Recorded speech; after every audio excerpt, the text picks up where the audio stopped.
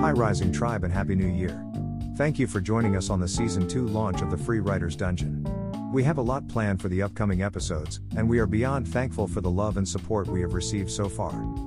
Every individual stream means the world to us, and we couldn't be happier doing what we love and entertaining you. I am your host Greg Diggs, and today we will be analyzing a list of the top 5 best graphic novel adaptations. This list was created in collaboration with our co-host, Mike Driver, who will also provide 5 of the worst adaptations. So, sit back, relax, and don't forget to subscribe to our show for more great content. Top 5 Best Comic Book Adaptations. The first choice on our list today is The Dark Knight, 2008. This particular adaptation holds a spot in my heart due to the well-handled complexity of Bruce Wayne as a character and Batman as a vigilante. Some adaptations are too heavy-handed or a bit one-sided when it comes to the Caped Crusader, but I believe Christopher Nolan and David Goyer did a superb job of setting an appropriate tone, well-structured storytelling, and showing the true potential of the Batman franchise on the big screen. Not to say previous entries didn't contribute to its growth, but I think this was a step in the right direction. The action scenes in The Dark Knight are also top-notch, with some of the most iconic and well-choreographed set pieces in any superhero movie. From the opening bank heist to the climactic showdown on the streets of Gotham, the action is always thrilling and visually stunning. In addition to the action and strong performances, The Dark Knight also boasts a smart and complex script that tackles themes of justice, responsibility, and the blurred lines between good and evil. These themes, combined with the film's dark and moody tone, make for a deeply satisfying and thought-provoking viewing experience. Next on our list, we have Daredevil, 2015 television series. Admittedly, I was a bit skeptical when the series originally premiered, but I was thoroughly impressed by the end. One of the things that set this series apart is its exceptional cast. Charlie Cox is perfectly cast as Matt Murdock/Daredevil, bringing depth and vulnerability to the character that really makes him relatable. The supporting cast is equally strong, with Vincent D'Onofrio delivering a memorable performance as the villainous Wilson Fisk. The action scenes in Daredevil are absolutely top-notch, with some of the most intense and well-choreographed fight sequences I've seen in a television show. The use of practical effects and minimal CGI helps to make the action feel grounded and realistic. In addition to the action, the series also does a great job of exploring the characters and their motivations. Each episode delves deeper into the backstories and relationships of the main characters, making for a well-rounded and emotionally satisfying experience. It's a well-crafted show that delivers action, character development, and drama. Another addition to the list is Mystery Men, 1999. While the film was not a critical or commercial success upon its release, I found it to be a charming and entertaining watch. One of the things that make Mystery Men stand out is its unique premise and offbeat sense of humor. The film follows a group of wannabe superheroes who are struggling to make a name for themselves in a world dominated by more established crime fighters. The humor is often absurd and silly, with a lot of clever and creative gags throughout. The cast of Mystery Men is also a highlight, with a talented ensemble of comedians and character actors bringing their A-game. Ben Stiller, William H. Macy, and Hank Azaria are particularly amusing as the trio of Mr. Furious, the Shoveler, and Blue Raja, respectively. While the action scenes in Mystery Men are not quite on par with those of more serious superhero movies, they are still well done and enjoyable. The film does a good job of balancing the action with the humor, and there are some genuinely thrilling moments scattered throughout. Overall, Mystery Men is a fun and entertaining superhero comedy that is well worth a watch for fans of the genre. It may not be a groundbreaking or critically acclaimed film, but it is sure to bring a smile to your face. Next, we have The Crow, 1994. It's been a few years since I last saw the film, and I have to say that it remains a powerful and poignant viewing experience. One of the things that make The Crow such a memorable film is its visually striking aesthetic. The film has a distinctive gothic look, with a moody and atmospheric visual style that perfectly captures the tone of the source material.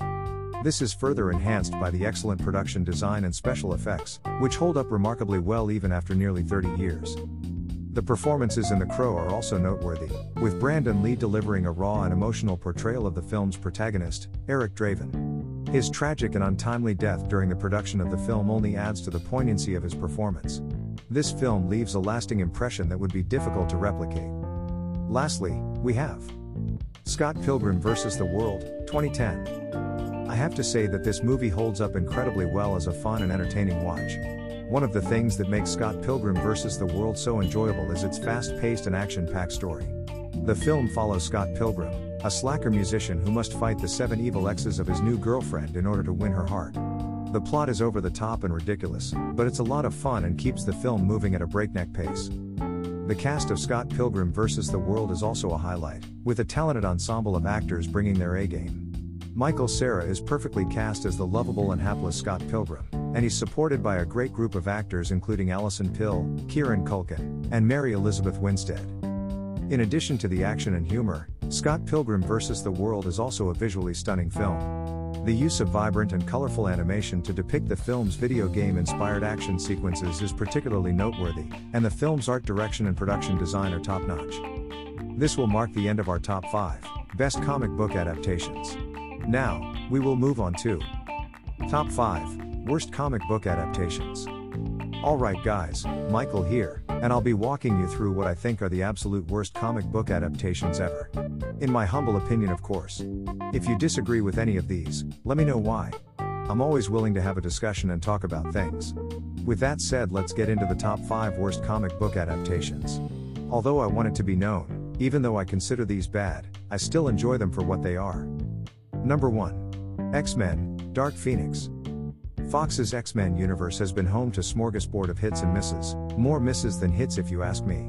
While certain movies are standouts, like Days of Future Past and First Class, others, like Apocalypse, deserve to be sent back to the drawing board. Chief among those that should have been retooled is Dark Phoenix. Weighed down by too long a runtime, and a convoluted and poorly executed twist, Dark Phoenix is a poor conclusion to Fox's X-Men universe. Dark Phoenix deserves to be at least a 2-part movie to fully encapsulate the story's magnitude. Ironically, the better take on the Dark Phoenix saga is the earlier X-Men Last Stand from 2006, although that's not saying a whole lot. Number 2. The New Mutants, 2020. We're not quite done with Fox's X-Men universe. 2020 saw Fox release what was intended to be the foundation of another corner of their comic book universe. Before the Disney merger anyway, what they delivered instead is one of the absolute worst comic book movies of all time. Where do I even begin? The blatant whitewashing, the waste of the casting of Anya Taylor-Joy as Magic, coupled with the utterly stupid decision to make her racist, and the spectacularly bad writing which contained more blatantly overt racism, all of which culminated in a movie that bombed at the box office, and rightfully so. The New Mutants as characters deserved a much better movie, one that does them justice, not one that gets shunted to the very bottom of streaming services. Number 3. Daredevil, 2003. I just can't seem to get off Fox's case, can I? Ben Affleck, Jon Favreau, Jennifer Garner, Colin Farrell, and the late Michael Clarke Duncan were the cast that comprised Fox and Marvel's combined effort that was 2003's Daredevil. Duncan, in my opinion, is the standout performance of the movie. He delivers an outstanding performance as Wilson Fisk aka Kingpin. And while the rest of the cast turns in the best performances they can, nothing can save them from the awful writing or the film's weird pacing. I will make some concessions for this iteration of Daredevil. Affleck's suit is ripped straight from the comics for one. For two, it does boast some well-shot and well-filmed action sequences. And, the director's cut is miles better than the theatrical. But, unfortunately, the theatrical cut does Daredevil and his universe no justice. Number 4. Jonah Hex, 2010. While everybody bashes DC's 2011 effort, the Ryan Reynolds-led Green Lantern, and rightfully so, in 2010 DC released a film centered around one of their lesser-known characters, but one that is still a fan favorite. 2010 saw the release of Jonah Hex, starring Josh Brolin as the title character, and Megan Fox, John Malkovich, Will Arnett, Wes Bentley, Michael Fassbender, and Michael Shannon as his supporting cast. Now I know what you're thinking? How does a film with a cast like that not live up to the hype? The answer is very simple. No cast can survive the unfortunate pitfalls that come with reshoots, production delays, and multiple script rewrites. Even Josh Brolin said that when he saw the movie in theaters, it wasn't the same movie they made. Also, I don't think there was really a market for a Jonah Hex film at the time. What prompted this film to be made and released remains a mystery to me. Number 5. League of Extraordinary Gentlemen, 2003.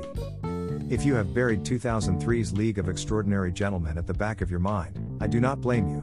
The Sean Connery-led film, adapted from the graphic novel of the same name, was a box office bomb and, according to the great Connery himself, effectively ended his acting career. If you're not familiar with LXG, whether that be the movie or the graphic novel, I'll run it down for you real quick.